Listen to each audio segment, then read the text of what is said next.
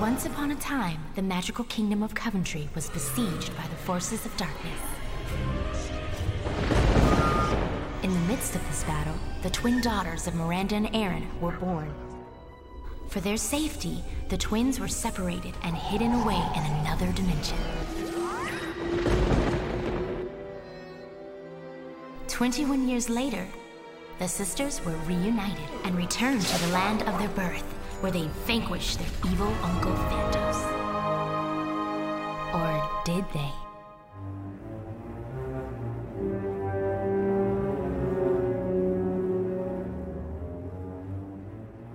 Hello and welcome to the Bad Princess Movie Podcast.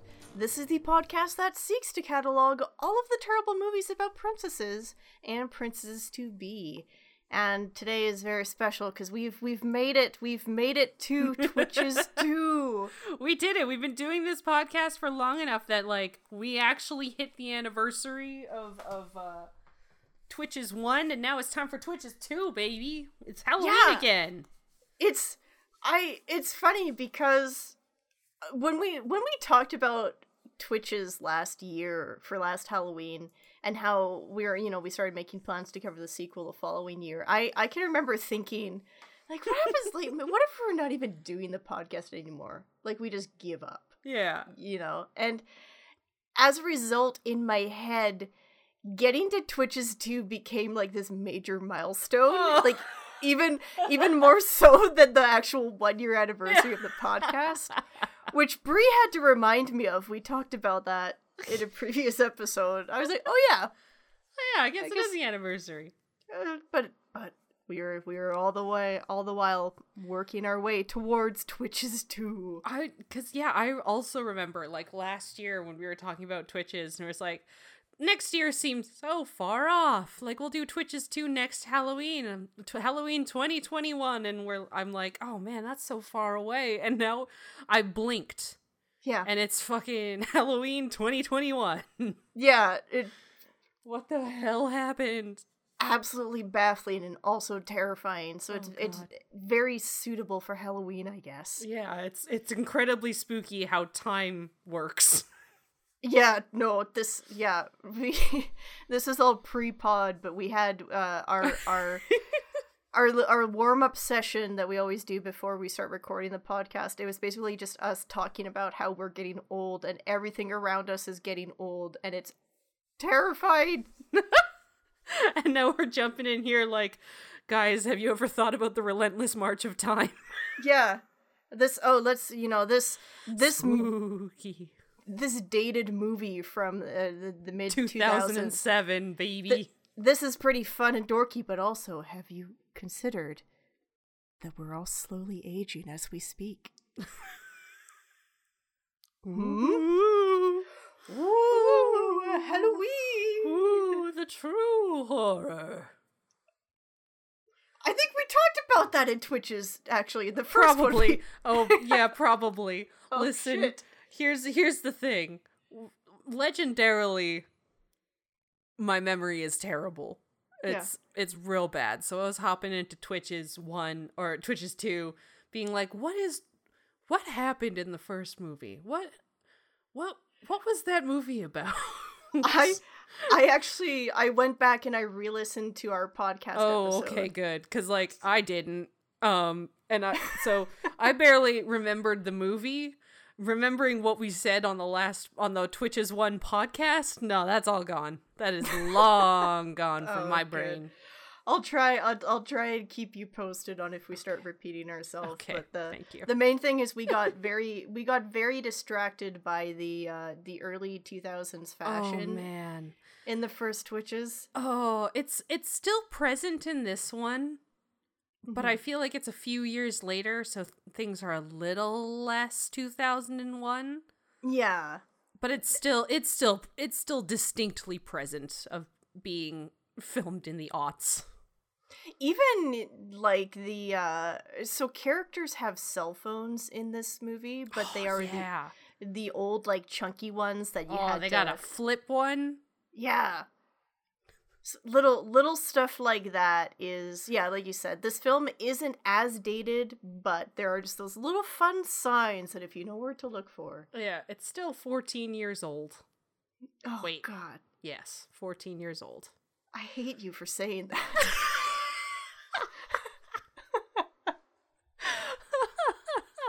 Oh, God.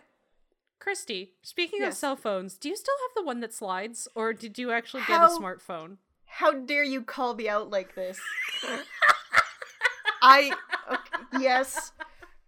Yes, my cell phone still slides out. Yes, it is 10 years old. Oh, I'm so it's- glad. He's my precious boy. He's been such a good son to me. I'm honestly just impressed it still works.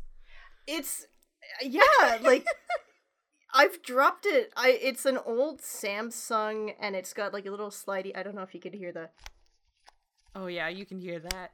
yeah, that slide out beautiful. action, because I got that full keyboard when you slide it out, and I love my little keyboard, and I've dropped him so many times onto solid concrete, and he hasn't cracked. I'm honestly just impressed that it still works, and like phone companies will still support it. Well, see, this is the thing, is that they used to try and phone me to get me to upgrade, but they all gave up. At least it's been a long time since anybody tried to phone me asking about my cell phone. But it was always great because they would start the conversation with, "So we see that you have a Samsung," and like you could I don't even know what it is anymore. Yeah, the confusion in their voice as they're reading the model number on their little screen. But I do need to get it upgraded at some point, because the thing is that everybody, so much time has passed now that they assume that you have a smartphone. So many times I've had like somebody or like, "Okay, like we'll just send this to your phone, so you just need to complete the form on your phone." And I'm like, okay, so question, so I don't know if my phone can connect to the internet, but the screen is about the size of a postage stamp, and it just kind of like does a loading screen, and I'm sort of terrified because I don't know if I have data. Usually what happens is I accidentally open internet on my phone, and then I panic and close it as fast as I can. Oh my god. So this has been the call out Christie's phone portion of the My precious son. podcast. I was genuinely curious because I saw these flip phones and I'm like, wait, does Christy still have the phone that she had for several years before I moved away? Yeah, no, this is, my Amazing. precious, he is legitimately 10 years old. Incredible. Anyway, Twitches 2. Yeah, so Twitches 2. So this one was released in 2007, and it is, of course, the sequel to the Disney Channel made-for-TV movie Twitches. Twitches 2 was first aired on October 12th, 2007 as part of Disney Channel's Hauntoberfest, and wow. it brought in almost 7 million viewers during its premiere. Oh, Yeah, that's good. not too shabby. Yeah. And so Tia and Tamara Mowry return as the twin witches, Cameron and Alex, and more importantly, PJ Pat Kelly returns to reprise his role. There he is. Oh, I'm so glad. Oh, fantastic.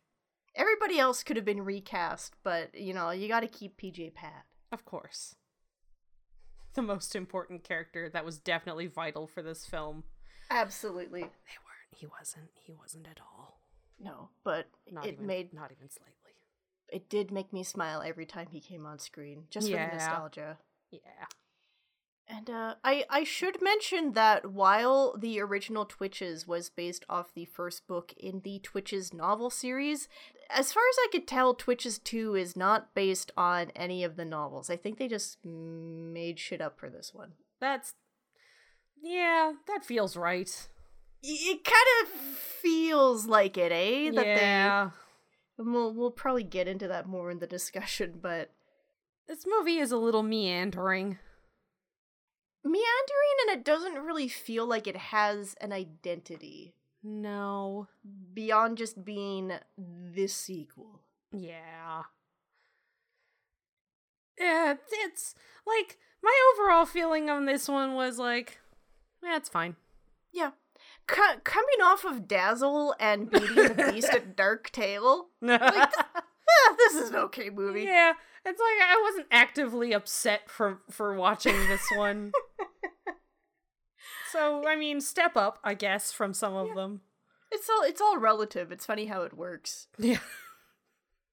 You gotta take into account the movies we've seen. Yeah. Just previous. Yeah, we almost, like, should have started ranking every single movie against each other just to, like, have that comparison of, you know, because, yeah, this one isn't the worst. It's definitely not great, though. No. Like, this movie feels like one of those films where it's like, if you loved the first film and you're the right age, this is fine. Yeah. You could do worse than throwing this one on. Maybe some kids actually would love it. But yeah, you know. I think I have to imagine that between Twitches 1 and Twitches 2, I could see Twitches for a Halloween party or something. Yeah. Twitches 2, I can't really. That's the one you put on while you're waiting for people to show up. You just sort of let it run, like Disney Plus just plays the next movie automatically, and you're like, that's fine. Yeah. Yeah, exactly. Yeah. This one also feels like they had a lower budget even than the first one, for sure. Absolutely. Just a little rough at some points. But do you want to take us through, I guess, the rundown of the plot, Christy? Yeah, let's get into it here. So let us go through the plot of Twitches 2.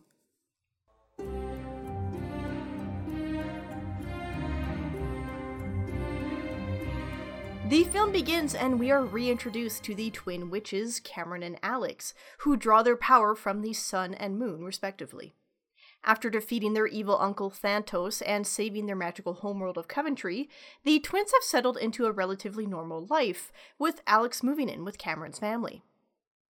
Lately, the twins have been preoccupied with thoughts of their birth father, King Aaron, who was killed by Thantos soon after the twins were born. Alex has been dreaming of him every night, and even stranger, at one point Cameron believes she sees a shadowy figure lurking around Alex. What is your problem? I thought I saw something. Or at least I thought I saw something. Now I'm not exactly sure what I saw. Well, you hurled me against the wall. Well, I wasn't exactly sure what was going to Soon after, their guardians Karsh and Ileana appear. Karsh and Ileana announce their engagement, and more importantly, that the twins' birth mother, Queen Miranda, requests their presence immediately in Coventry. Cameron returns to Coventry, while Alex stays behind to attend her first day of university. In Coventry, Queen Miranda tasks Cameron with practicing her magic so that she can help secure the kingdom. Once Cameron is out of earshot, Queen Miranda reveals that something is moving through the Shadowlands. Something evil. Thantos? He's still alive? But if he regains human form, the first thing he'll do is go after the twins. I know. Use an illuminating spell to secure the entrances, then meet me in the dungeons. I want every inch of this castle searched. Should I insist that Alex return to Coventry? For now, she might actually be safer in her own dimension. While Queen Miranda was hoping to keep this from the twins until she knew for certain Thantos has returned, Cameron begins to catch wind of some kind of danger preoccupying Karsh and Ileana. While exploring the castle, she is drawn by an unknown force to a hidden room where a shadowy figure briefly emerges and drops a ring for her, which she realizes belongs to Aaron. Cameron returns to the real world to show Alex the ring, who takes it as a sign that their father is still alive and trapped as a shadow in the Shadowlands. Returning to Coventry, the twins speak with Miranda, who admits to them that she believes that Thantos has returned. There is, however, a solution. In 2 days, the sun and moon will be in alignment, a solar eclipse, during which the twins will be at their most powerful. Miranda wants the twins to perform the Vanquishing spell, a spell so powerful that it'll destroy anything hidden in the shadows. Alex protests, saying that the spell would also destroy their father's shadow, and they show Miranda his ring and tell her of Alex's dreams. Miranda is not convinced, having already searched through the Shadowlands for years to no avail. Miranda believes that Alex's dreams are the work of Thanatos. As darkness is connected to the moon, he is in part connected to Alex, and he is possibly using his connection to manipulate her.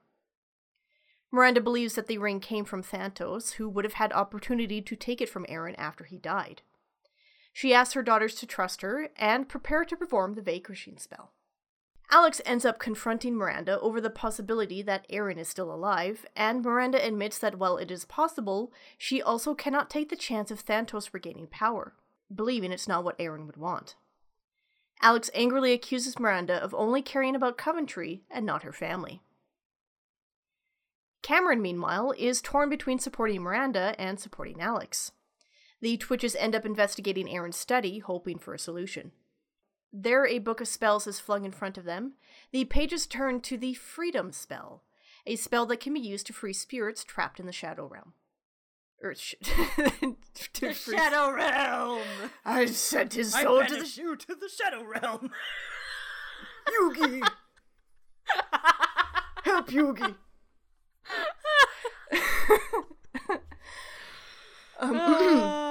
No, we gotta leave that in now. Oh, Shadow shit. Realm.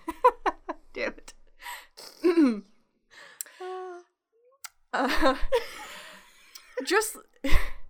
Just like the Vanquishing spell, both twins are required to recite alternating lines of the spell. These spells are almost the exact same, except for the last line, which belongs to Cameron. With the eclipse starting, the twins are ushered into position, with Cameron torn on what line to recite. Alex begs Cameron to say the Freedom spell, but Cameron instead recites the Vanquishing spell. A ball of light erupts from the twins and flies uncontrollably through the castle, searching through the shadows to destroy whatever may be hidden there. Alex races off, determined to find Aaron before the spell can find and destroy him. She rushes to Aaron's study, where an unseen force flips the pages of yet another spell book, and turns the pages to a transfer spell, which can transfer magic from one person to another. Alex recites the spell, giving her magic to the shadowy figure that appears before her. Alex! Alex! Are you alright? I did it. I saved Dad. I gave him my magic.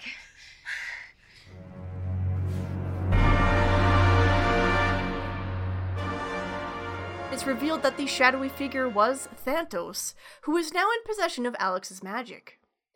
Thanatos gloats, saying that he's off to destroy Aaron before the Vanquishing spell does. Cameron realizes that there's only one place Aaron could be, and the twins return to the real world, where they see Thanatos is searching through the shadows of Cameron's family members to find Aaron, who was the shadowy presence Cameron saw earlier. They chase Thanatos and Aaron's shadow back to Coventry, where the eclipse is still in progress. The twins find and face off against Thanatos once again. They join hands first with each other, then Miranda, and then the shadowy figure of Aaron. Alex, Cameron, and Miranda recite the transferring spell and use it to transfer all of the remaining magic into Aaron's shadow, bringing him back to life. Thanatos tries to get one last strike in, but Aaron uses his magic to send Thanatos tumbling down a nearby well, apparently to his final death. The film ends with the wedding of Karsh and Ileana, attended by the entire royal family. Cameron and Alex celebrate their happily ever after with the now familiar chant of "Go Twitches, go Twitches." Go Twitches, go Twitches, go Twitches, go Twitches, go Twitches, go Twitches.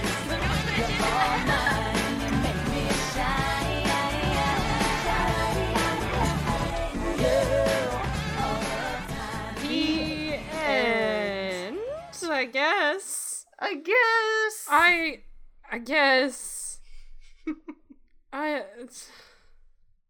Yep. It's just sort of, the stakes are like really high, but they never feel high. No, I don't know. It's weird because so much of this film is, just kind of this low-key drama of Thanatos is back, but we know exactly what we need to do to defeat him. And Yeah.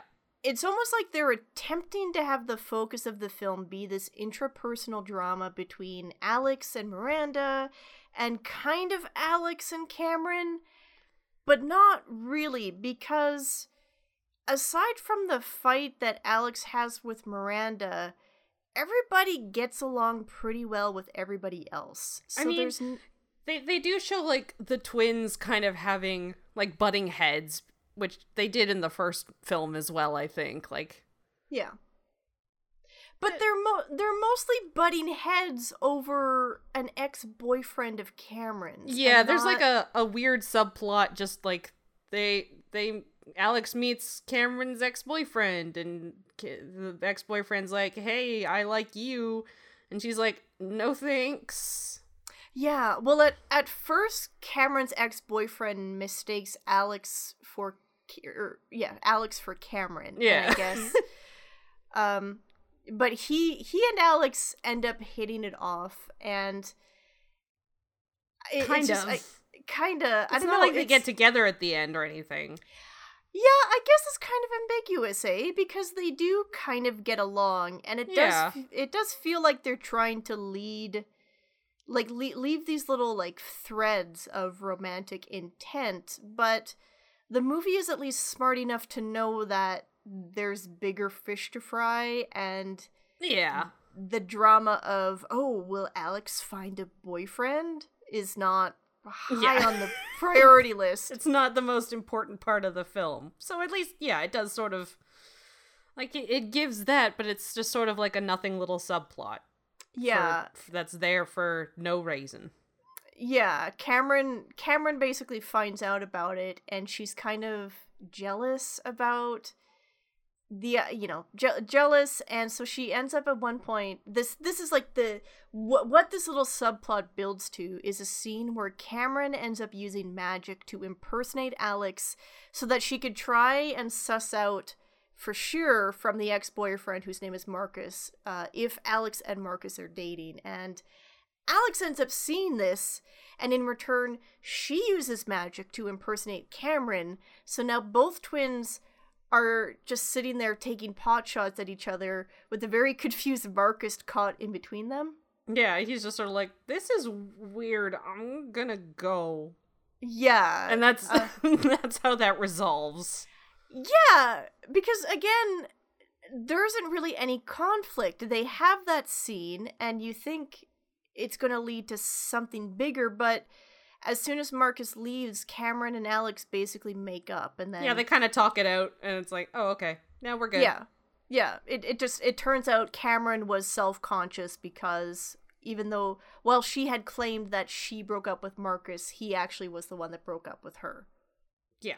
And It feels very weird and high school, and there's a lot of this film that I think I remember us talking about in the first one, where these characters are written much younger than they're supposed to be. Like, they're written as like 16-year-olds, but they are played by actresses who are older, and the characters are supposed to be like 21 at least, but they are not written that age. They are written much younger.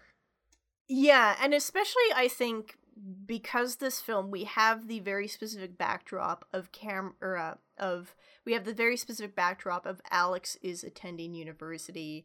They're doing this very high school stuff in a university setting, and not to say that once you get to university that you're an adult and you should, you're automatically it's not like there's a you leave high school and immediately your maturity is you get bestowed the clouds part and a ray of sunshine drops down on you, and you are now officially an adult with all the maturity that comes with it. But it does make it feel very weird to see this very, very quintessential high school behavior played out in a university setting. Yeah, because it's like, oh my god, I'm gonna text her these pictures of like her sister hitting on Yeah. like her ex-boyfriend, and Oh my Yeah, gosh.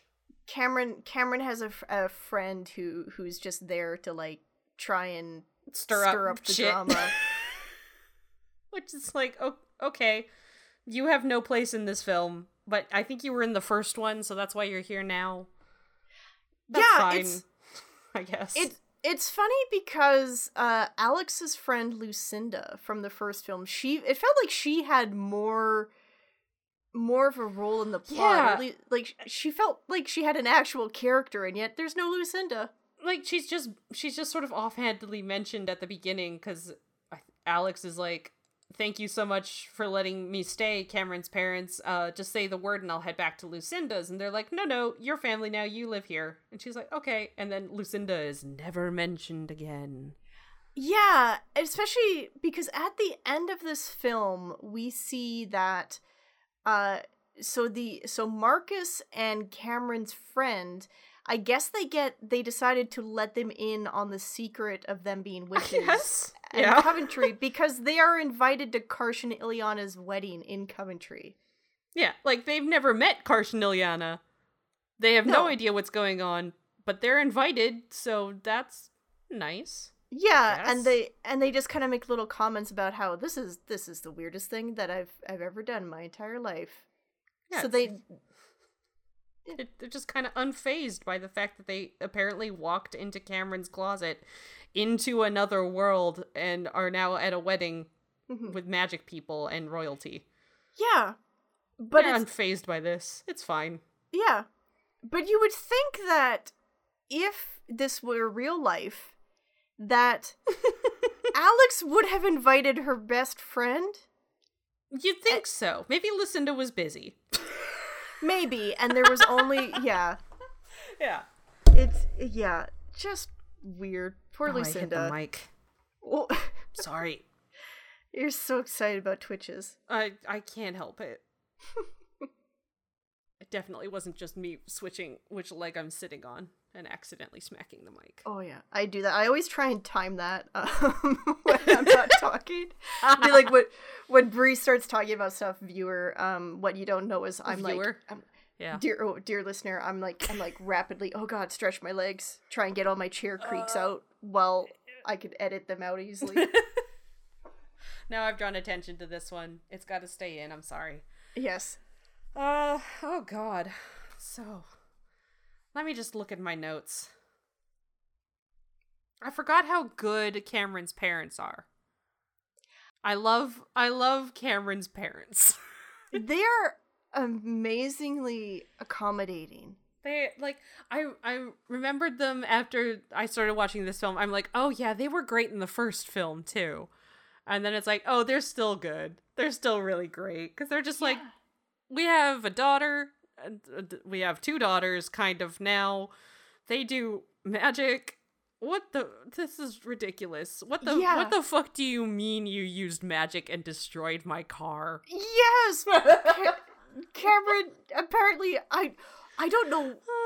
I guess she has got it in her head that she needs to practice magic on the car, and so her poor father, we see him pulling the tire out of the pool in the backyard. Yeah. What did she do to the car? This poor man is he's just so kind of done with all this magic nonsense. Yeah. By the end of this film, his house has been attacked twice by a shadow creature. Yeah.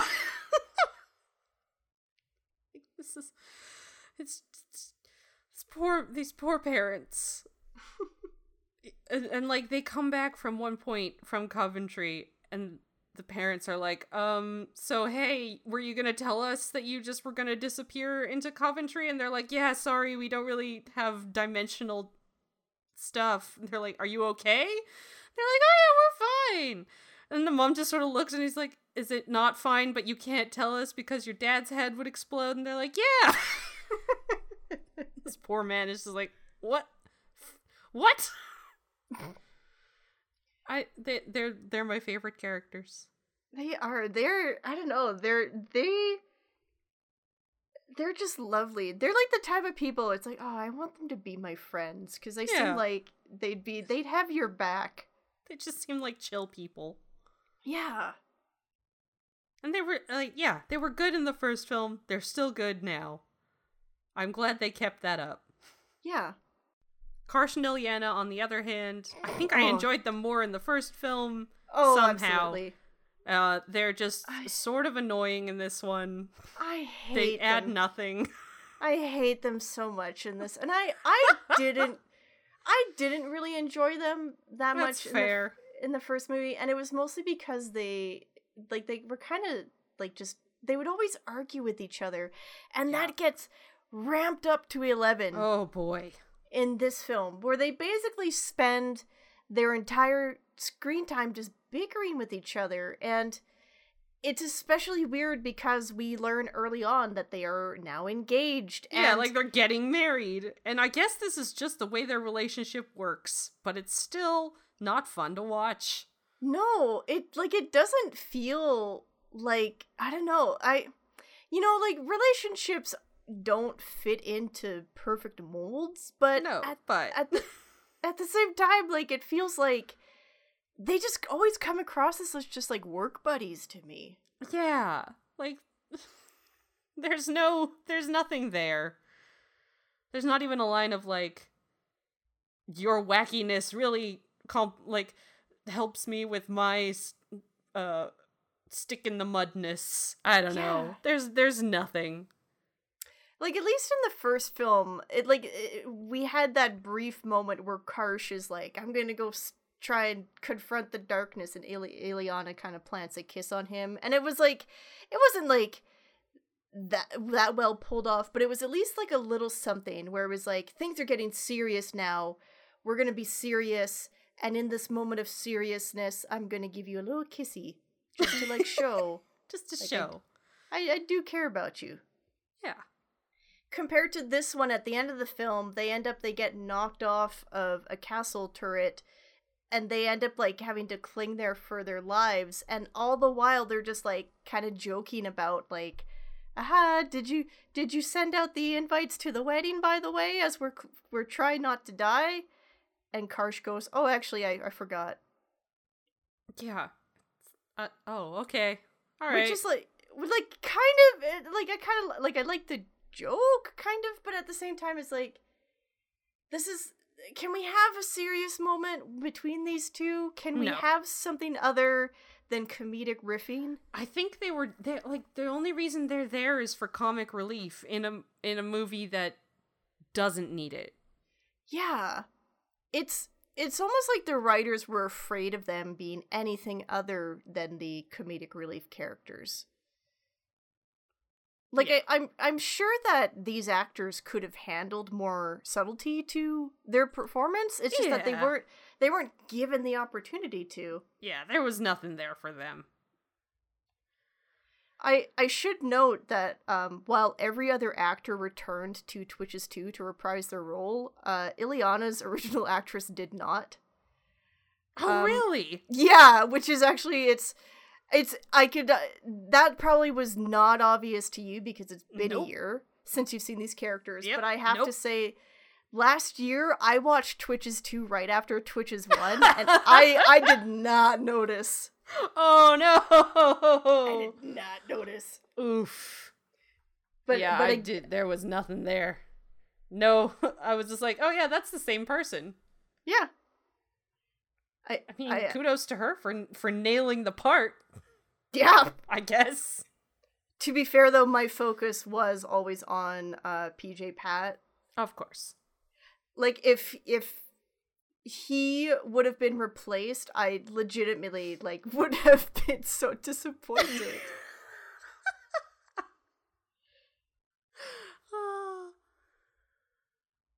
Oh man. I'm trying to think of where to go with this one. What do we talk about? Can we talk about how this movie has nothing to do with Halloween? Yeah. There's nothing in the Halloween. It's not. Sorry for, we're doing this for our Halloween episode. There's no Halloween in this. They're witches, I guess that's Halloween-y? I guess. But it's not like you would say Harry Potter's a Halloween movie. I mean, it could be. I guess. I guess. But yeah, it's weird to me that although this was aired as part of Disney Channel's like Halloween movie thing, yeah, there's nothing to do with Halloween in this one. And as a reminder, the first film was very much entrenched in Halloween. It was the day the twins were born. So there was that, you know, the movie kind of revolved around Halloween as the twins' birthday, but it was also Cameron had a big Halloween party. Them being witches, again, that kind of contributed to the Halloween-y vibe. I feel like it was a huge mistake to not also give this one a bit of Halloween branding. Yeah, there's nothing. I forgot that the first one had Halloween as a major plot point. Because there was nothing touched on it in this one. Yeah, and like to the point that the DVD for the first Twitches, like it has a jack-o'-lantern on the cover. Oh, jeez. It's like this is about Halloween. This is a Halloween movie for you.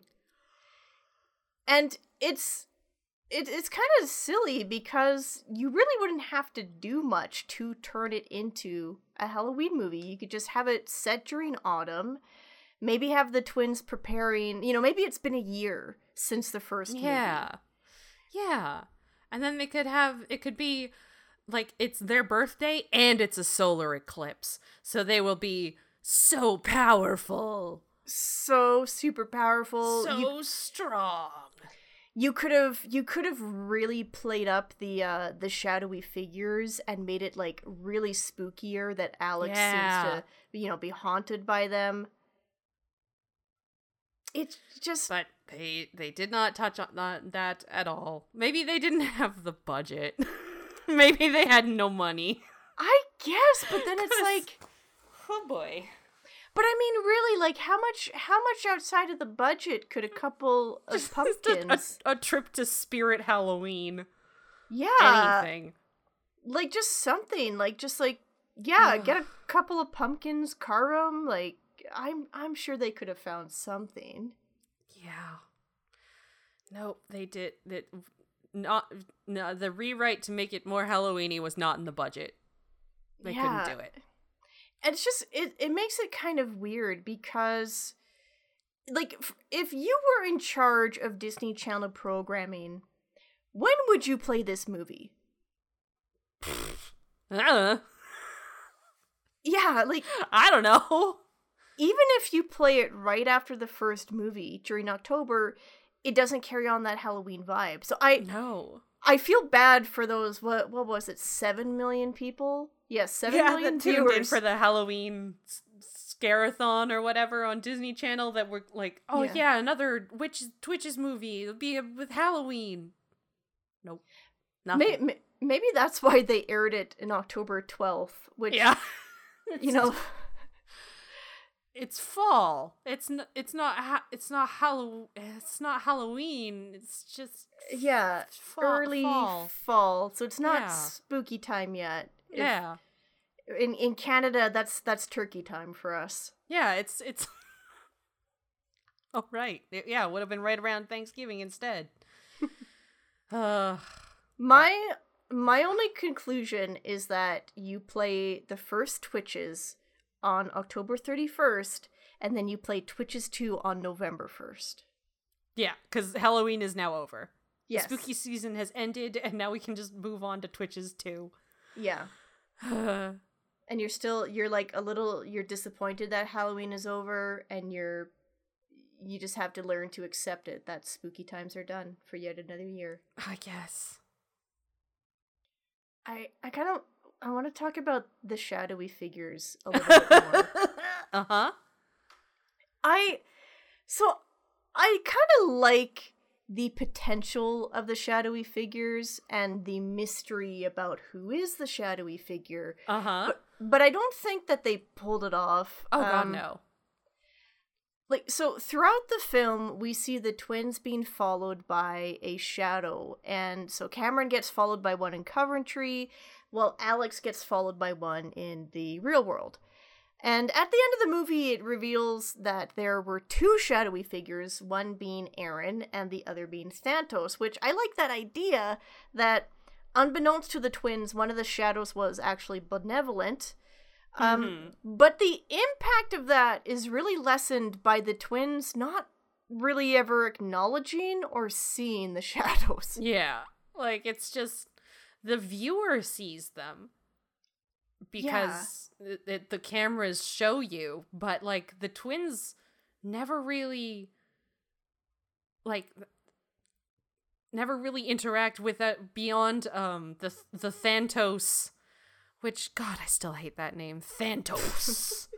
It's just, we couldn't put the A in there. It couldn't be Thanatos. It's gotta be Thantos. It was funny re-listening to the first Twitches podcast we did, because we both do that at times. We both call him Thanatos. Yeah. Because it's just like, you just want to make it right. Thantos. But what was I saying? Anyway, right. It's the Thantos shadow gives Cameron a ring, which is also, like, it's very funny when you see the Thantos shadow, because, like, half the time they're these sort of shadowy globs, and then half the time the Thantos shadow is just like the shadow of a dude, like, hunched over and going like across a wall. Like it's literally just like he's hunched over and like scurrying around. Okay. It's very funny. Oh, it's kind of adorable. It's a little shadow man. It's like Peter Pan's shadow just flying around the room. Oh, it's very funny. But like, yeah, you never really, they're just sort of in the peripheral, other than throwing the ring, which is funny on another level too, because it's like, here's this ring, and it's literally just like a cheap looking silver ring with a crescent moon on it, and they're like, oh, our father's symbol. It's like, that's just a crescent moon. You can just walk into a Hot Topic and buy this ring for $2. They act like it's such positive proof that this is our father's ring. It's our father's crest, a crescent moon, that very unique symbol that I never see anywhere else. I try and be very fair to the prop makers in these films, because I know the struggle. But at the same time, y'all couldn't have found it like a cooler ring. Anything? You know, he's supposed to be a king. This is supposed to be like his signet ring. Ugh. And it just looks like somebody hammered this out in like a grade 9 shop class. Yeah. Yep. Oh, bless. They, like, once again, nothing against the people who were behind the scenes making this film, because God knows that you probably had no money and probably no time. Yeah, But every piece of jewelry, everything that, like, the twins' necklaces look like they were bought at a Claire's for, like, $10.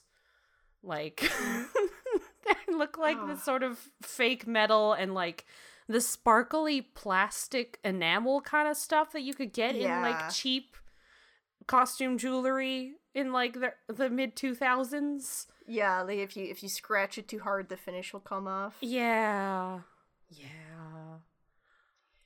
And they're on, like, you know the chains that you get for, like a keychain where it's the little metal circles and you just sort of fit them into a little clasp at the end? Yeah. That's what they're on. It's not like a proper chain. No. It's a little rough. There's one shot near the beginning of the film, and it just sort of goes to show how little time or money I imagine they had, where they're at Cameron's parents' place, and it's where they're all sitting at the table, and Karsh and Ilyana are talking about how they're getting married and all that stuff. And you watch, and the boom mic makes a special guest appearance at the top of the screen, and you're like, oh boy, y'all didn't even have budget to, like, matte paint out the boom mic. when it shows up at the top of the screen. It's adorable. Oof. It's rough. It's especially because this is a Disney film. Like, it feels like they did not have faith in this movie right off the bat. No. Like, they did not have enough. They didn't care enough about this film to give it the love that it needed. Yeah, like, the first movie, I guess it must have done good enough that they were like, okay, well, we should make a sequel. But it didn't do that good, so they didn't want to pour a lot of money into this one. No. To go back to the shadows a bit. Oh, yes, sorry, I got distracted because I really wanted to not forget to mention the boom mic. No, all good. I'm glad you pointed it out. But with the shadows, so the twins, they never acknowledge the shadows outside of Cameron sees the one in the beginning of the film, and then she just kind of goes, "Oh, I guess I was just mistaken." But it's weird because assuming that Aaron's shadow is always the one we see in the real world, he hides in Marcus's shadow, and then he hides in the maid's shadow, and it kind of felt like it was implied malicious. That he was like possessing them. Yeah. Which I guess is maybe meant to be a misdirect, but it's like a weird. I don't know. I'm so confused about it because Marcus seemingly gets possessed, and he insists on walking Alex home, and then we later hear from other characters that he is apparently just loitering around outside their house. Yeah, like he's been possessed and now he's just like he's just standing across the street and staring at the house, and it's like, yeah, that's kind of messed up. No one's doing anything about this. Like that's a creepy thing happening. Yeah. Oh, I guess even beyond the whole possession thing, someone should be alarmed that this dude is just standing and staring outside their house. Yeah, that's a red flag regardless. But but nothing happens. Nothing comes of it. It feels like, this shadow is pursuing them, and it's going to make Marcus. Marcus is going to be involved in the plot somehow. Yeah. Yeah. But no, I guess apparently I guess again, assuming that shadow was Aaron, after Aaron possesses Marcus, Aaron then moves to possess the maid, and then he compels her to go serve Cameron snickerdoodles. Yeah, she just appears outside her room in the middle of the night yelling snickerdoodles, and then she opens the door and gets handed snickerdoodles, and the maid leaves, and that's it. And it's over. Yeah. Even though Marcus could talk in full sentences while possessed, the maid can literally only shout snickerdoodles in a very obviously ADR voiceover. Oh god. Oh. The obvious ADR in this film is a lot. Half of the lines of the not Marcus, but the Cameron's Dimitri? friend. No. We haven't even touched on Dimitri yet. No. The female friend in the real world. Oh god, what's her name? Whatever her name was. Half of her lines are very, very there's one point where she says a line and then it cuts to an ADR and there's no her second line is ADR'd in, and there's genuinely no effort to hide them. Yeah, it's two different microphones and completely noticeable. Yeah, noticeable difference. It's funny. Rough. It's something that I'm not an audio expert, but obviously I'm the one that I do the editing for the podcast, and that's something that I don't know if people are super familiar with, that it's not just getting in front of a microphone and talking and then being able to splice that in. If you've got the exact same microphone set up, your distance from the mic, or even like the day that you're recording, if you know, there's all this stuff that it really impacts the tone of your voice. And so it can be so jarring when somebody splices something in. Yeah, and there's like no effort made to really blend them and make them smooth. Yeah. Like it's possible. Oh yeah, because like there's really talented audio people out there that can do all sorts of magic, but like that it's also like if you just splice that shit in, it's gonna be real noticeable, and they just spliced it in here. Yeah, like they didn't have. They did not have something. There was some kind of thing missing, and they just were like, "This is fine." Yeah. Especially for that moment where the maid comes in, because she is shouting in the ADR. She is shouting Snickerdoodles. Snickerdoodles! Huh? Snickerdoodles! Alex? Snickerdoodles! Snickerdoodles! Snickerdoodles! And yet, when she walks in, her performance does not match the voice. Nope. You're just like, why was this done like this? Yeah. Who made this choice? Like, did she must have, like, I can only imagine she must have played it way more casually on set. And then, I don't know, I guess while they were doing the post-production stuff, somebody was like, no, you know, I really want her to shout it. Let's get her in the audio booth and we'll get her just to shout Snickerdoodles. We just need the one take. Yeah, we just need the one take, and we'll just sort of we'll layer it on top, and it'll be fine. Yeah. But sir, or why would it won't work? Like that will not match the performance. No one's gonna notice. No one is gonna know. We noticed. We did. We're calling you out, Mr. Director. Yeah. Calling you out, Stuart Gillard, who I definitely did not just look up on IMDb. To be fair to Stuart Gillard, who knows what the timing and budget and everything situation was like. We once again never really calling out any individuals that work on any films. But this was a choice. I was about to just chime in. I clicked Mr. Stuart Gillard's IMDb profile, and I saw that I was like, oh, he was the director for Teenage Mutant Ninja Turtles movie, like the live action one. But then I looked closer, and it was the third movie.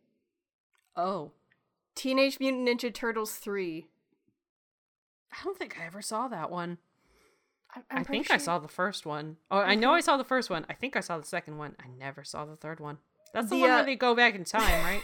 Yes, it is. All right. Yeah, nope, didn't see that one. Oh, awesome. Sorry, Mr. Gillard. Yes, but yes, as you said, this, for all we know, he was somebody that was trying to fight and point out to them that this is going to sound really dumb if we do this. And I don't know, maybe there was some producer or somebody at Disney that was like, too bad. It'll be funnier. It'll make the kids laugh if she really shouts Snickerdoodles. Yeah. Who knows? Like, we cannot pretend to know the ins and outs and backgrounds and behind the scenes, but sometimes you just got to point out choices that have been made by someone, and you're like, why? Yeah, exactly. Why would you do this? It's especially because Cameron doesn't even react. Yeah, she's just like, she just accepts the Snickerdoodles, and then the maid sort of blankly walks away, and she's just like, that's weird, I guess. Yeah, all right, well, like, I've got Snickerdoodles. There's no point to that, no reaction at all.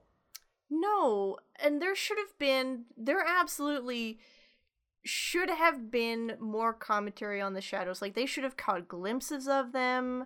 Yeah. They could have had it where it's like, we don't know who to trust because any one of our family or friends could be possessed by the shadow and we don't know it. Yeah. They could almost have made the whole Marcus subplot about something like that. Yeah. But they just made him stand outside and stare at the house for a while. Yeah. Like I know that I have seen this plot before, so it's definitely not original, Yeah. but they could have had it where, Marcus gets possessed, Alex really starts to fall for the possessed Marcus, and Cameron is, doesn't like it. Alex thinks that Cameron is just angry about Marcus being her ex-boyfriend, and maybe that's initially true at the start, but then Cameron realizes that no, Marcus is actually just possessed, and she has to try and save Alex, or reveal or this something. Which Yeah.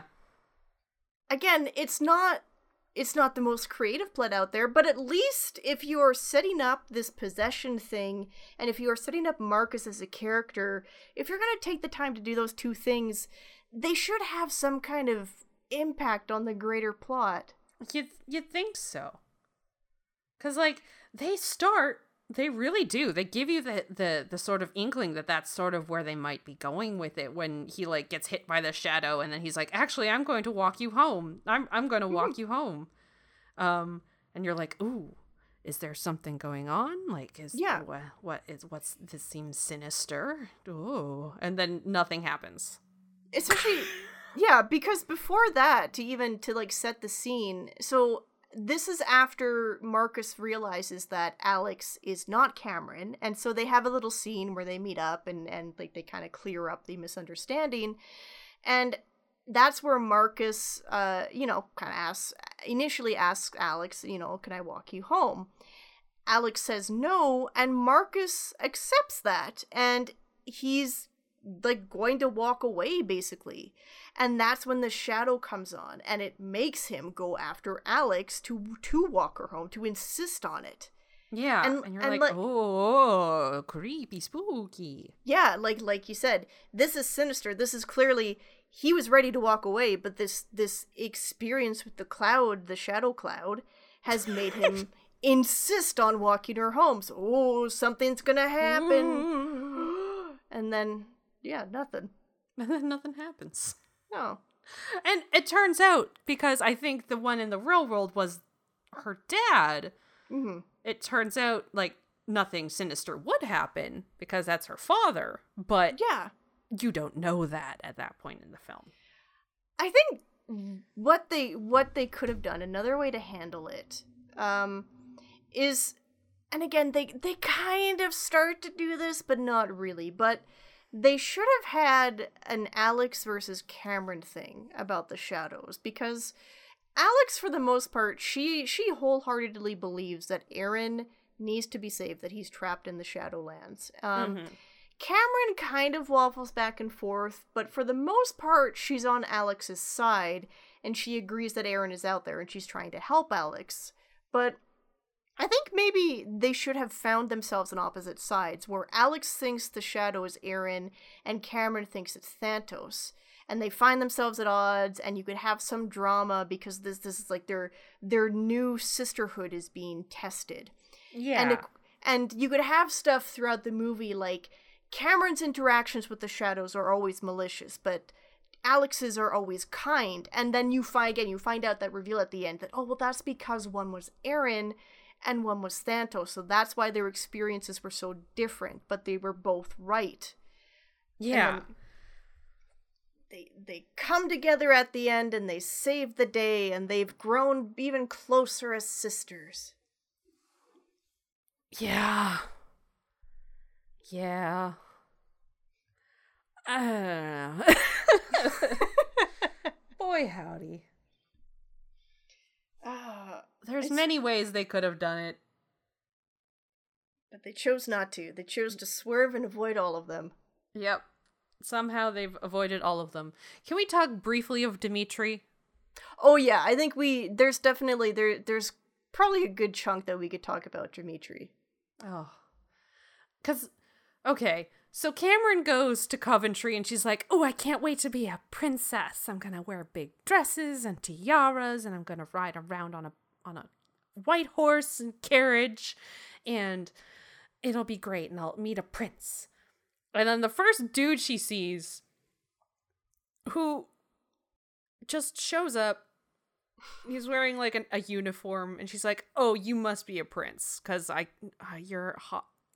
You're hot, I guess." Yeah, I'm not an authority on this, but I was just like, that's a very normal looking human being. I don't know, like he wasn't bad looking, but I am also a bad judge. He's like you said, he's not bad. He's kind of generic. He's just a normal looking dude. Yeah. But she's like, oh, clearly this extremely hot man in this uniform is a prince. And he kind of plays along with it. He doesn't like outright lie, but you know, he doesn't lie of omissions. Yeah. In that he doesn't clear up the fact that he's just like part of the staff at the castle, I guess. Yeah, which it's funny to think about because as you said, he's wearing a uniform, the same uniform that all of the other staff are wearing. So why Cameron didn't notice that? My prince, because he didn't have the apron on. That's why. Oh, he takes off the like waist apron, and instantly it's like, oh no, that's a prince now.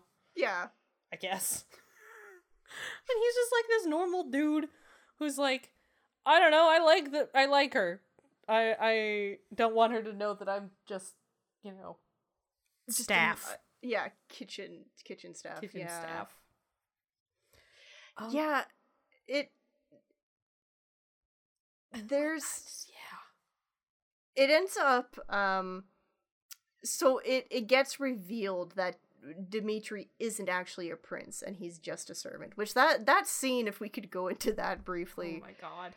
Karsh and Ileana are just assholes. Oh yeah, like they're just there to be rude. Also, okay, when they first see him, when Dimitri sees the twins coming towards him, and he's like still wearing his apron and carrying the giant sphere. Oh yeah, there's several scenes where you see like the staff around the castle carrying these giant colored metal spheres. that are like there's like circles painted with metallic paint that they must have bought at like the dollar store. They just dollar store. A ball. They're just these circles, and they just carry them around. Like they're like, we need these castle staff to be doing something, so just give them one of the spheres. Yeah. So Dimitri's carrying this like gold sphere and is wearing his apron, and then he just like panics and tosses them into a bush, and you're like, okay. Yeah. And then so he's trying to play it cool in front of Alex and Cameron and try and like play, you know, again, he's trying not to lie, but he's not really revealing that he's not a prince. But he's trying to play it cool. But then Karsh and Ileana, who are overhead on a balcony, they just start yelling at him to go get them sandwiches. Yeah, they're like, "Oh, great! It's one of the kitchen staff. Yeah. Can you go get me a chicken salad sandwich?" Hey, kitchen boy, where's your apron? Well, there you are. Can I get some tea, please? And can I get one of those chicken salad sandwiches with the crust cut off? Ooh, and some olives. I love me the olives. Well? Right away, sir. And where is your apron? Put your apron on. Yeah, where's your apron, kitchen boy? Put your apron back on. Yeah, and then he has to like sorrowfully pull it from the bushes and put it back on. Yeah, and leaves the sphere behind. But what a dick move is that? Like, imagine if you were just at a restaurant and somebody at a table was just like, "Hey, waiter, give me a sandwich." What a sandwich? Where's your apron, waiter? Oh, what the fuck? In the first the Twitches podcast, we kind of commented on the idea of, because in that film the big spooky shadow cloud was encircling the castle, and we kind of make jokes about how, like, you know, you still have servants in the castle that they're still having to fulfill their duties while the entire like world is in peril. Yeah. And so it was so funny to me that we actually got to see one of the servants and see the shitty treatment that they see how they're treated. It's like, wow, okay. Thanks. Man, these poor people. And it's not even just the general shitty treatment, but we end up finding out. So Cameron is all disappointed that Dimitri's not actually a prince. She doesn't like say so out loud, but you could tell she's like having a hard time with this. Alex goes off to try and console Dimitri because Alex did not come from means. Her adoptive mother was not as well off as Cameron's family is. So Alex, she commiserates with Dimitri, and she tells him that, she herself previously worked cleaning houses, and they relate, and Dimitri ends up asking Alex if he can borrow some of her magic because he wants to try and impress Cameron. And this results in Alex attacking Dimitri because she thinks that he must be Thanatos trying to steal her magic, because she was under the impression that everyone in Coventry knew magic, so Dimitri would therefore have no other reason to ask her for borrowing her magic. Yeah. Instead of asking the question, don't you all have magic, she immediately is like, no, fuck you. I'm gonna shrink you down and crunch you up and put you in a teapot. Fuck you. Yeah. which again is another good example of Karsh and Ileana being assholes, because they run in to see what the commotion is. They lift up the teapot lid to see Dimitri crammed in there, and instead of restoring him, they just put the lid back on, and then they give Alex this backstory. They ignore Dimitri. Like, help Dimitri first. Yeah, that poor man, his feet are up by his head. He's crammed into a fucking teapot, and y'all just leave him in there except to say, where's my chicken sandwich? Yeah, give me my sandwich, boy. But as it turns out, after King Aaron was seemingly killed, Miranda took magic away from everyone in Coventry, leaving only herself, Karsh, Ileana, and the twins with magic, with Miranda's logic being that it was safer doing things this way, that she didn't want to, I guess, I don't know, with King Aaron being killed, I guess she just assumed that magic was too dangerous for just anybody to have. This is such like a thing that just gets sort of just brushed past. Yeah. And it's like it's like a plot point that is brushed past and would seem really important, but also just has no bearing on anything whatsoever. Which that right there, I think that's kind of like the thesis statement of Twitches 2. Plot point seems important, does not matter in the long run. No, not even slightly. I don't know. It's because that's like that would be such a big thing for like a whole kingdom to be like, oh, I'm taking your whole, like, everyone has magic now, no one has magic except royalty. That's kind of a big thing. Don't worry about it. That would be a huge fucking deal, especially because I assume that these people, they probably, like, magic was involved in their day-to-day lives. I'm sure that some people probably used it to make their jobs easier or make their lives easier in general. Yeah, but no. Yeah, but so that's why Dimitri asked Alex, because he has no ability to do magic. Yeah, but this is like, because it's implied that he knew how to do magic before. Yeah. So it was sometime in the in the last 21 years that she would have taken away magic. Like, I feel like it would have had to have been somewhat recently, because he's not much older than the twins, and unless he was a magical master at age 2 or something and remembered everything. Yeah, I don't know. We're getting into the minutia of timelines now. Well, that's the thing, though. I think it's valid to bring up, because the first movie pretty explicitly tells us that, the whole business with Thantos, and well, it's not, sorry, they didn't know it was Thantos at first. The whole business with Eren getting killed by the spooky cloud that they did not realize was Thantos. That happened 21 years ago in the past. So yeah, like you said, if Dimitri is the same age as the twins, he would have grown up not really knowing magic. Yeah. So I don't know. It's like it's really it feels like a plot point they threw in there and just for shits.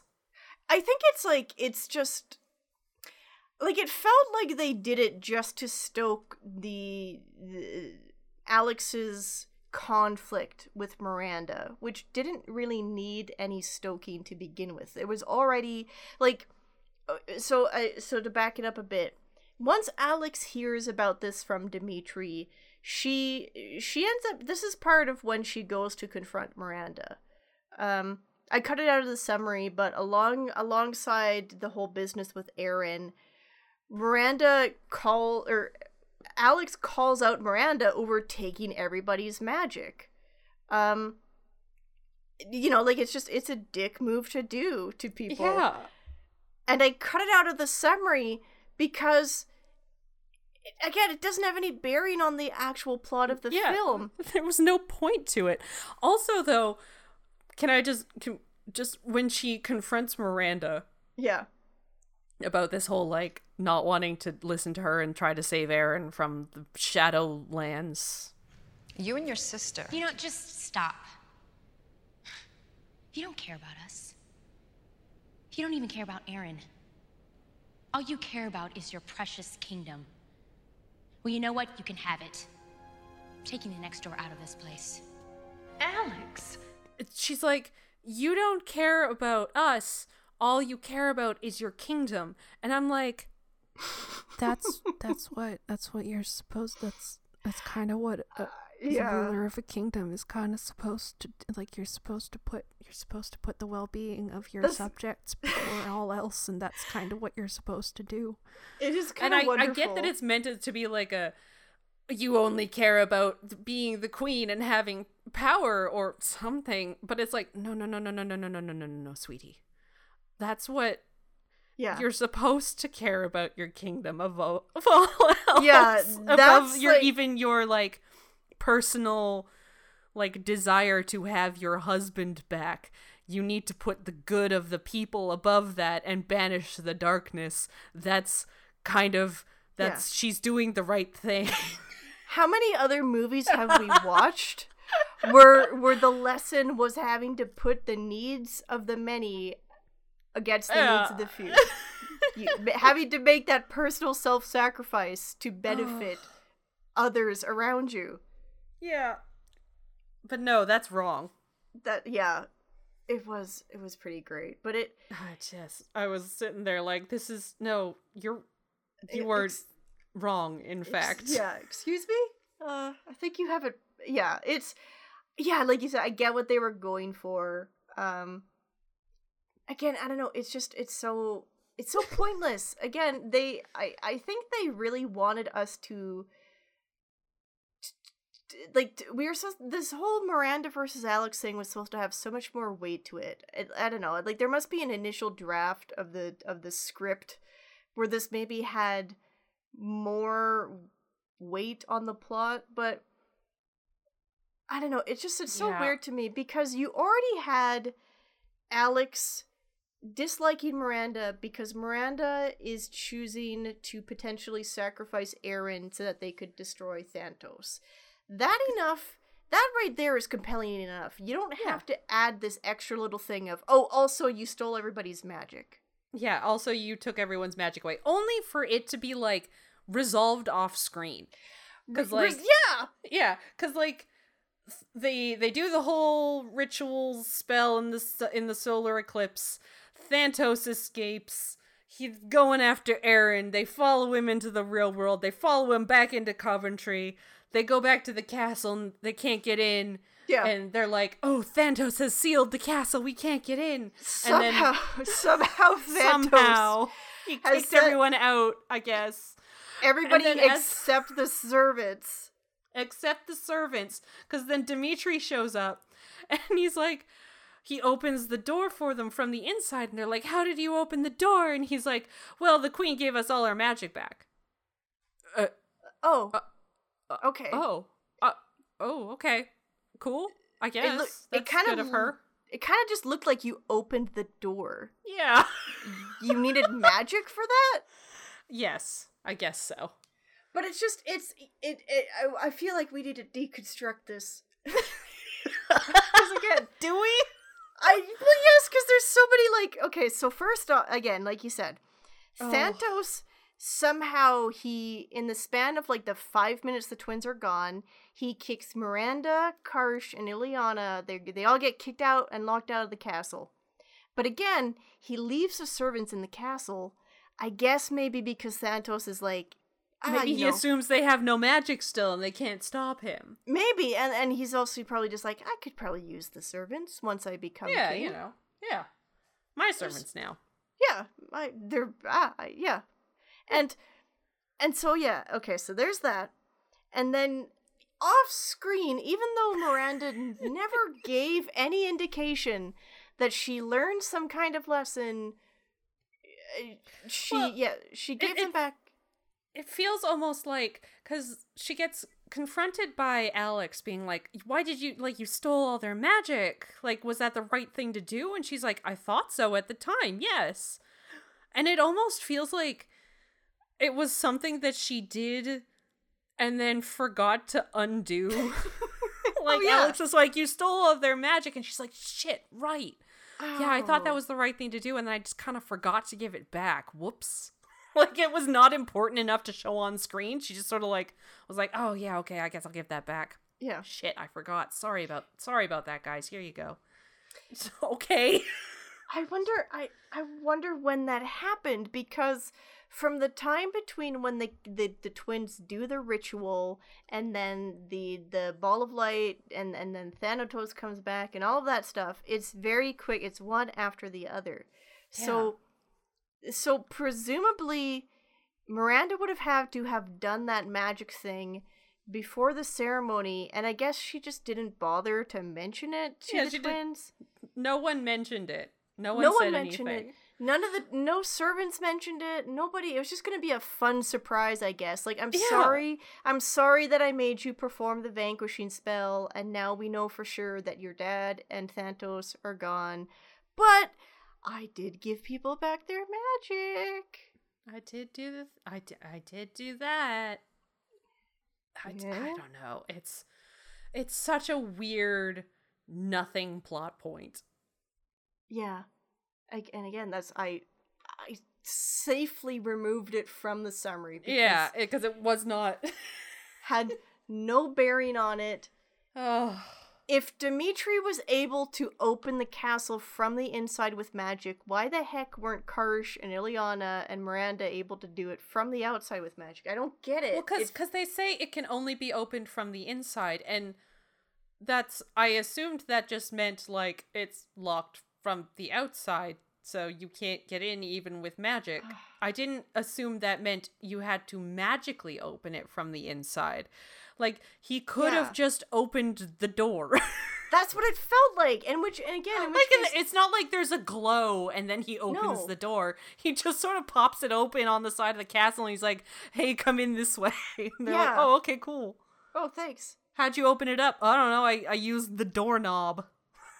It almost felt like it should have been a story about the people in Coventry. Like, not everyone in Coventry knows how to do magic. Maybe it's just like a natural thing that either you have it or you don't. And it should have been like there's maybe like this weird attitude about the people who don't know magic, that maybe they get looked down upon. And that's at the end, that's where you have that moment where all the magic users are like, oh no, we're powerless to get into the castle and stop Thantos. But then, oh, look over here, the dudes that you were making fun of the entire movie for not having magic, they're the ones that are saving the day because their lack of magic meant that they could do the stuff for you. There's many directions they could have taken this plot point, and yet they chose none of them. No. It was somehow looked at all of them and said, nah. They were on the top of the mountain looking down at that slalom race, and they definitely avoided all of those little flags.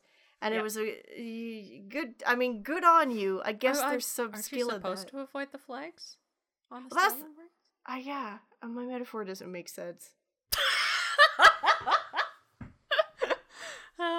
I guess in this instance, I want you to crash into each and every one of those red flags. Just slam into those flags. Slam into it. I want you to nail those plot points. God. So we could probably talk about the alternate ending, Brie. There's an alternate ending? Yes. Wait, so what? This is something that they did on the first Twitches as well. Where the end of the first Twitches movie, they had an alternate ending where Miranda realizes that her necklace was missing and that Thantos must have it. And then on cue, you hear Thantos laugh and you see this big spooky cloud of darkness goes over the moon. And I guess that ending is officially non-canonical because Thantos coming back in this film was a big surprise to people. But yes, Twitches 2 also has an alternative ending. In that alternative ending, everybody's all happy. It's at the wedding of Karsh and Ileana. And then suddenly, Minerva, Miranda's long-lost twin sister, appears. What? Yeah, she shows up and she makes some kind of veiled threat and basically suggests that she blames Miranda for something. We don't find out because I guess this is like the setup for the cliffhanger. For the Twitches 3. Yeah, and Minerva makes a little comment about how one of the twins takes after her. So I guess I'm assuming they were maybe going to go the route of like, oh, maybe one of the twins is evil or I don't know, something. But then Minerva, so she just makes this little threat, and then she lights some bouquets on fire, and then she disappears. Ta-da! Oh, of course. Oh, man. Oh, man. It's funny because they don't... You only could seem to find these extended... or these alternate endings on the DVDs. Like, I looked, and Disney Plus does not have this alternative ending. I was gonna say, yeah, I didn't see anything. I kind of wonder what the point of it is. Like, were they just, like, things that they filmed for the DVDs as, like, a little teaser? Yeah, I guess maybe it was some kind of teaser. Is there... Christy, is there a Twitches 3? I'm sad to say that there is not a Twitches 3. So they wisely took the sequel hook and put it in an alternate ending so that they could ignore it if the sequel never happens.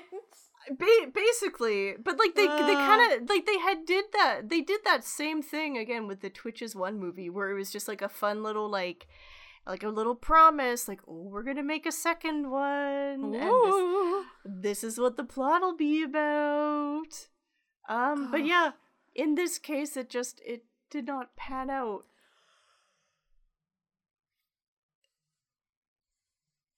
Yeah.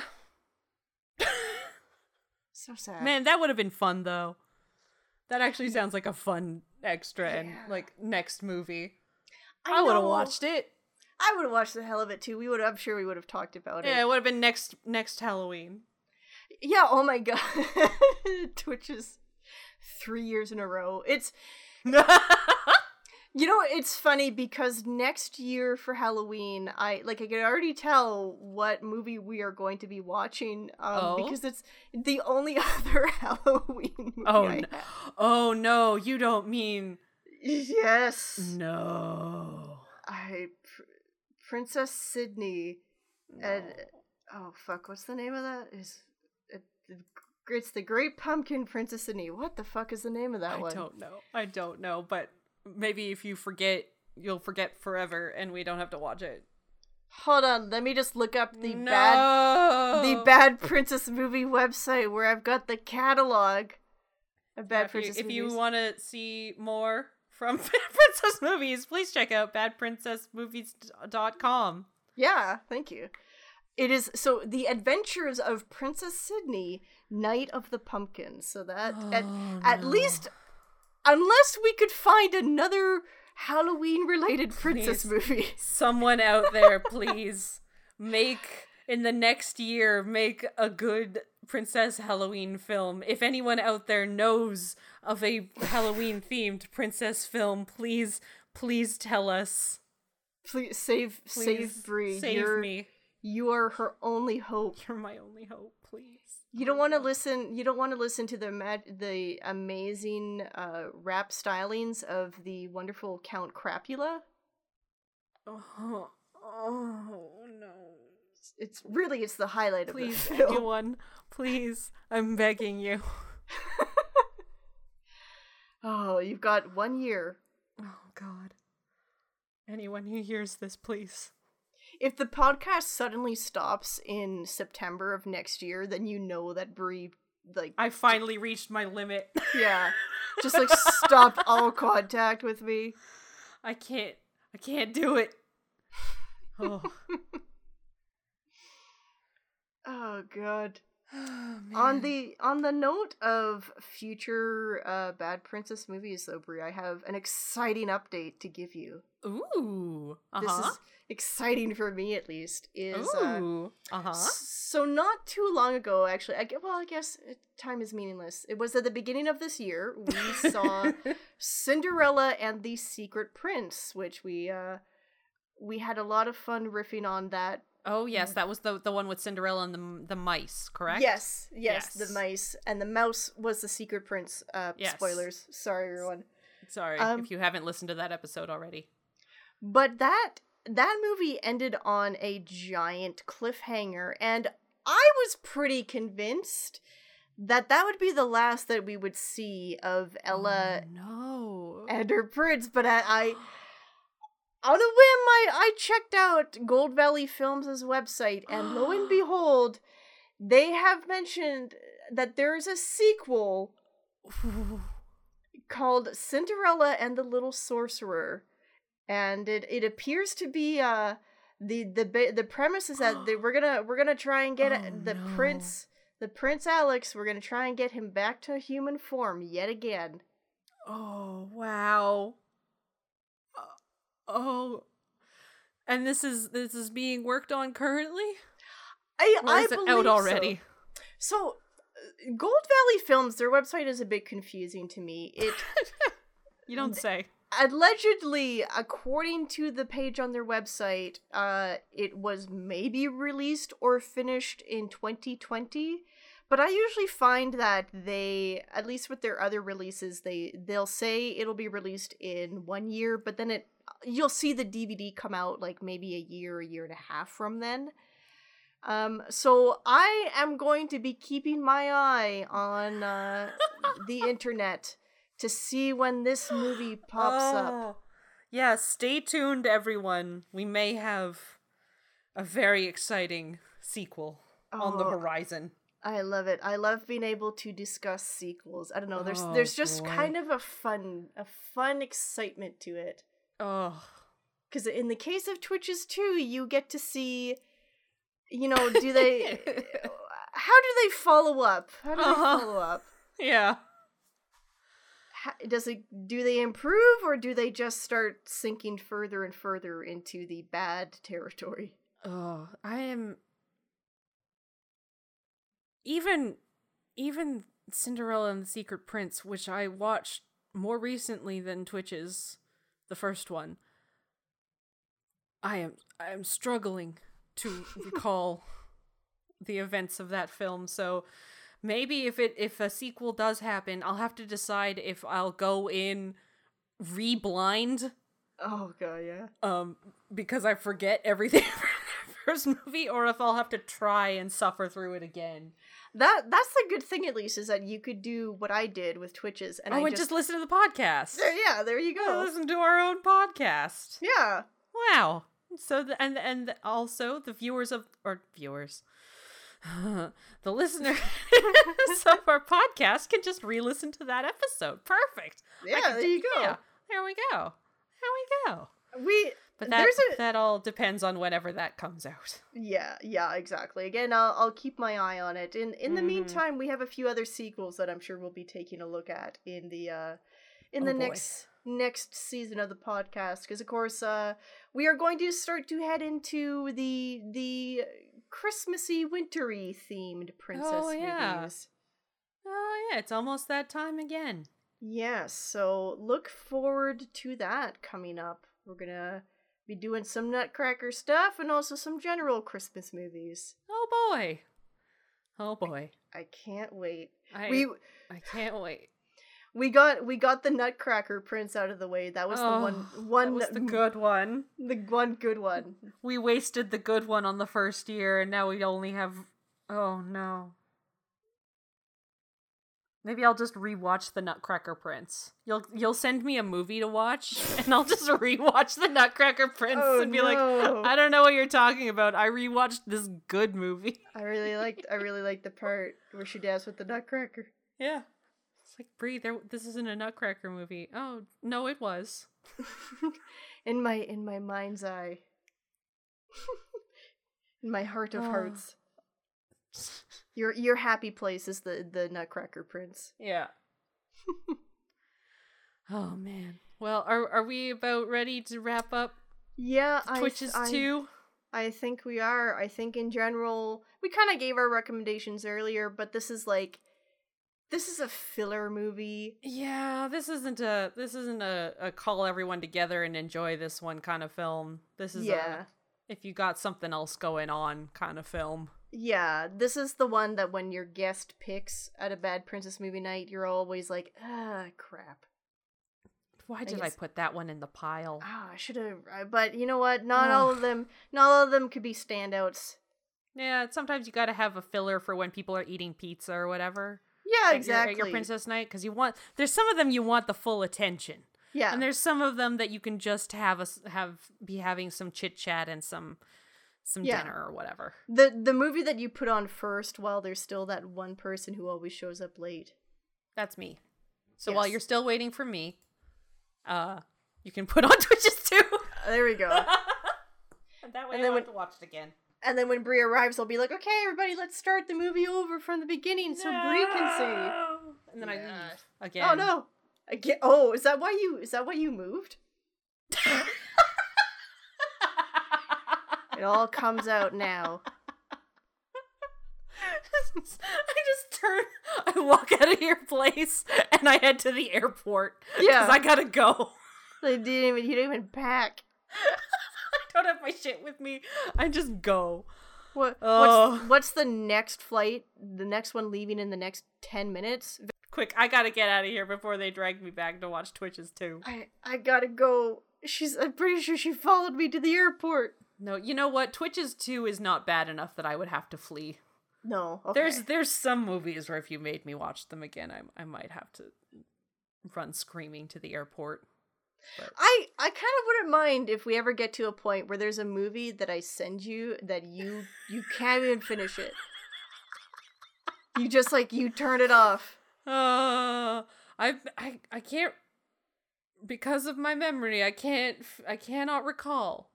But I'm sure there has been some where I just have to look through my notes and find the ones that have end, oh god, end written in them somewhere. Oh, I love it. But yes, I think that's going to be it for us for this one. So thank you for tuning in. And if you want to catch some clips of this and other movies, you could feel free to look us up on Twitter at Bad Princess MOV. We also have the catalog of Bad Princess movies, and you can find that at badprincessmovies.com. And if you have any questions or email suggestions or suggestions for Halloween films so I don't have to watch the Sydney one next year, please do email us. Send them our way. It has to at least be somewhat close to my rule of the main character either is or becomes a princess through the events of the film. I have stretched it in the past, but I'm gonna hold true to that rule just so that Bree suffers. Please send those to badprincessmovies@gmail.com. Thank you. Please. Yeah, and we'll talk to you guys next time. Have a happy Happy Halloween!